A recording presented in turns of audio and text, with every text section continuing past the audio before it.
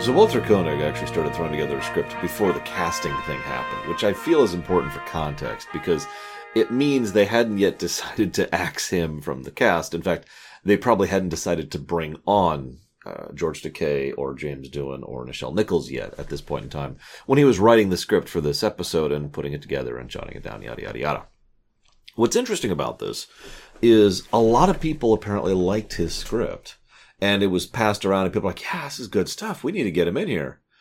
In fact, later on, they would offer Walter Koenig to come back and do more scripts for them because they were so impressed by the script. Now, this episode is not what I would call good, personally.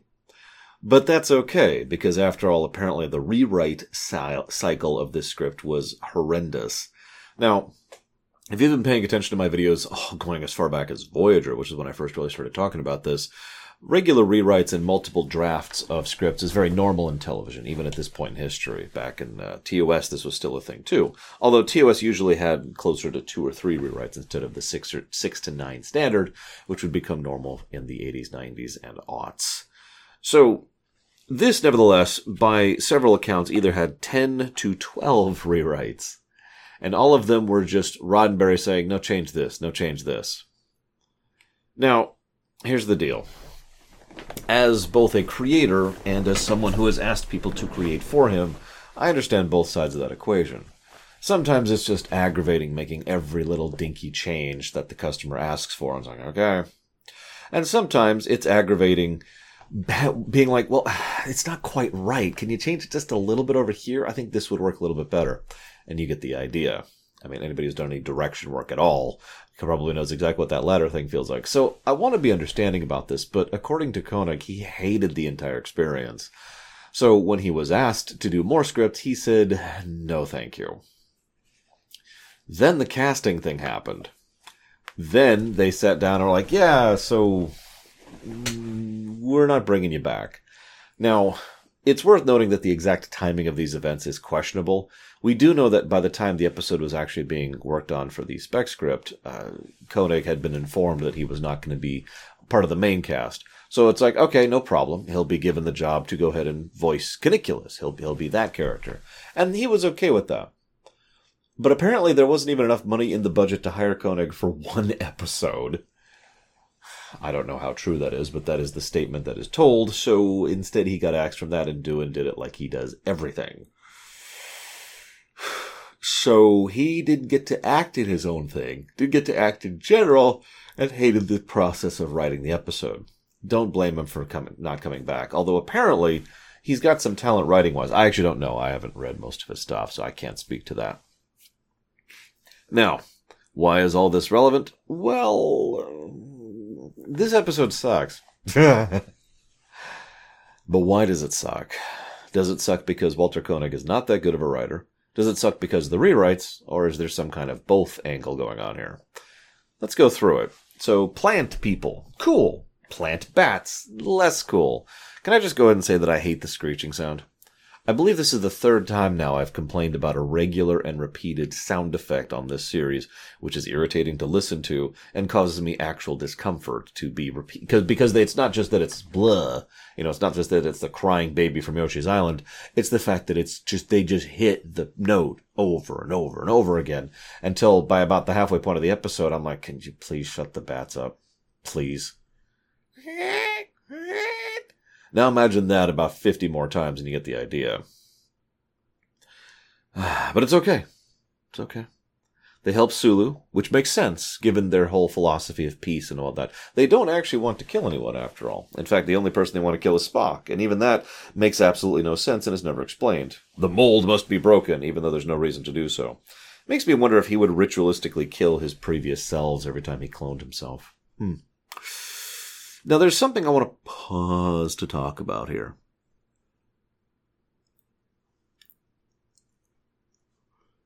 One of the more interesting concepts of the episode is something that's mentioned as an aside. There's this bit where Caniculus showed up, Probably Caniculus 4, maybe 3. They don't give a time frame. But one of the previous ones shows up and kills off all the plant people. Oh, not on purpose. Quite the contrary.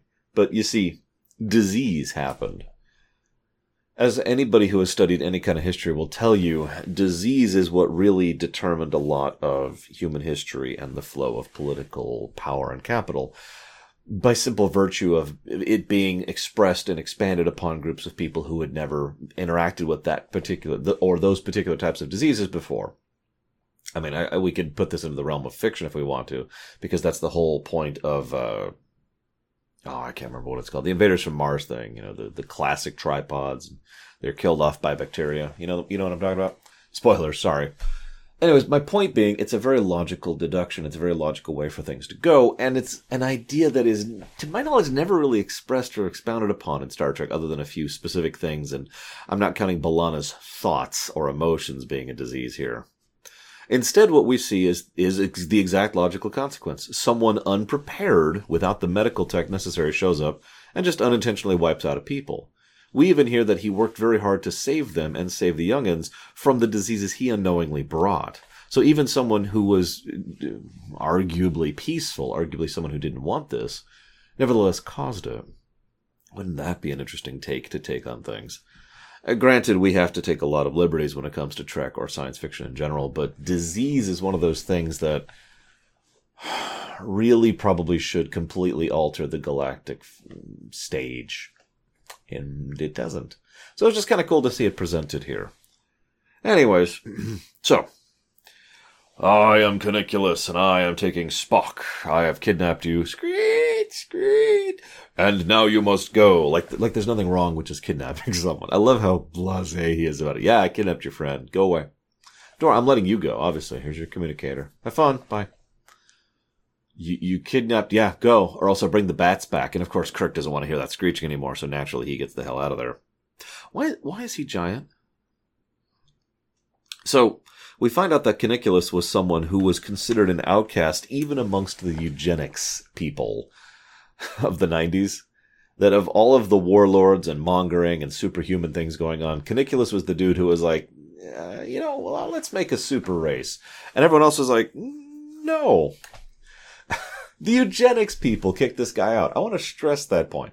I'm reminded of Warlord O'Keefe, for God's sakes. The idea that someone is like, no, we must have purity of essence, purity of thought, and he ends up making a Protoss by accident.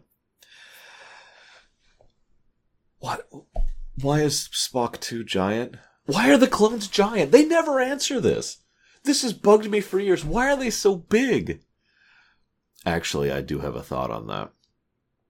While we don't know the specifics of the rewrites that Roddenberry insisted upon, one of the things that Koenig has said in 3 separate interviews is that Roddenberry really wanted to push the animation angle, that he wanted to do things he could never do in TOS simply by virtue of the fact that animation. Okay, that actually makes sense. The problem is, it seemed like he was looking at it from a simple perspective rather than a complex one. Just make changes for change's sake rather than be allowed to do things because it'll make the show better.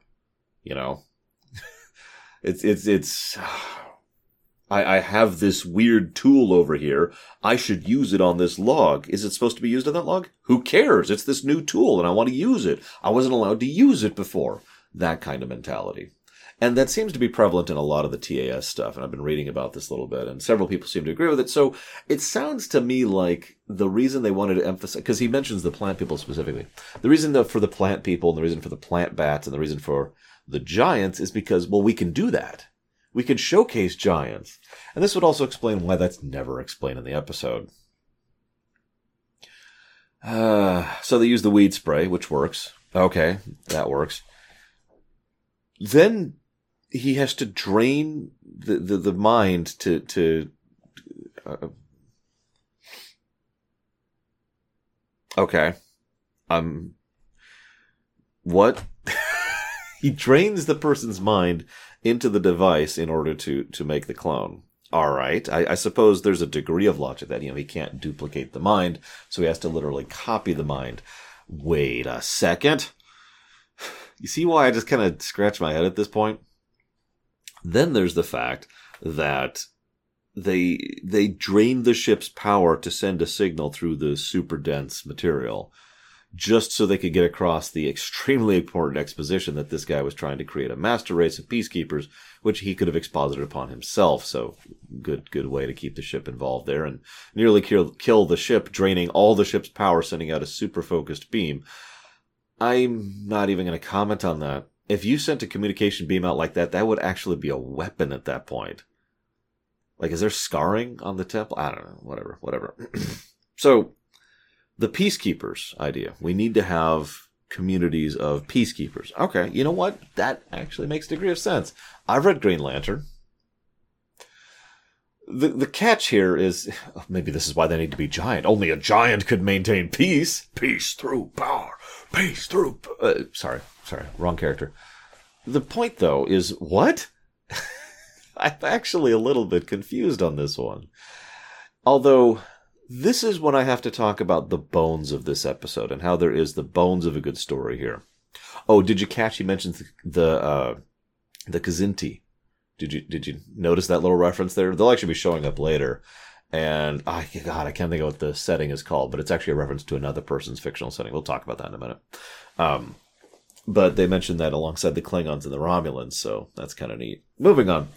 This person, we have cloning and a mad scientist who honestly just wants to improve society and make things better, by virtue of, trying to improve the society and life that he left. But in isolation and distance for so long, he hasn't realized the fact that the peace he so often sought to impose has simply been willingly accepted over time by people, thanks to logical progression of MLP's pattern into Star Trek universe. So, that the bones of that story actually sound kind of legit and kind of interesting. It's just surrounded by a whole lot of, huh? There's a classic tragedy to it, an irony actually might be a better word. It's all for nothing. The whole thing was unnecessary. If you think about the timing, it's entirely possible that this man, Caniculus, was actually around for the Romulan War. And by virtue of having been around for first contact with the Klingons Klingons, oh my god, I can't believe it. The Klingons was around for that as well. And thus he would be aware of both, as well as, of course, the devastating World War III and eugenics wars, which kind of overlapped into each other. So you can see the mindset there, and why he would think this direction. Now, you remember how I mentioned that TAS is canon now? How long do you think these clones live? Better question. Do you think they kept cloning themselves? Because it's now canon that Spock 2 and Caniculus 5 are just hanging out tending the garden. So, is there going to be a Spock 83? Like the Picard show is going to have season 2 show up, and it's going to be like, hey! And then Spock 83 shows up and is like, hello, I am Spock 83. I have been tending these people's garden for many, many years, and we are at last ready to join the galactic community. God, I hope not. I don't know what else to say about this episode. What would you do with this one? I've kind of already said what I would do. Let's axe the bats. In fact, let's axe the vegetable people in general. There's really no reason for them to be there, to be completely honest. It doesn't add much to the episode. And most of the episode could be done trying to deal with Caniculus himself, and we could focus more on the mystery in the first half. What the heck is going on? Why is there this weird place that seems to have power? And oh my god, where did Spock go? And then the second half could be more focused on I guess the threat of Caniculus himself, as he's like, no, I'm so close. And maybe he's so driven at this point that he's frankly lost it, for lack of a better way to put it, especially if he's been here in isolation. And so now that he has finally found someone, he even lists out why Spock is the perfect specimen, the perfect peacekeeper. And actually, Spock's a pretty good pick for that, so I'm with that. So he looks at the idea of Spock and says, this is it. And you know what that feels like, don't you? When you're inches from it, something you've worked for a long time, for years in some cases, and you're right there, and it's just, finally, freaking finally, I'm going to finish this. No, you can't. No, listen, just give me 5 more minutes, please. Why are you trying to stop me? And you can see how the story could progress from that perspective. And it would also add to the tragic irony I mentioned earlier, because he's not actually antagonistic. We could even make it so that he has no intention of killing the original Spock. Just eject that particular plot thread entirely and instead just make it that, that he kidnapped Spock temporarily to clone him. Now, that's still bad, but it's a lot less worse than I'm going to murder Spock to make Spock 2. But of course, Kirk and crew don't know that. And you could see how the episode would unfold there. That's probably how I would do this. How would you? I do hope to hear your thoughts in the comments, and I will see you next time.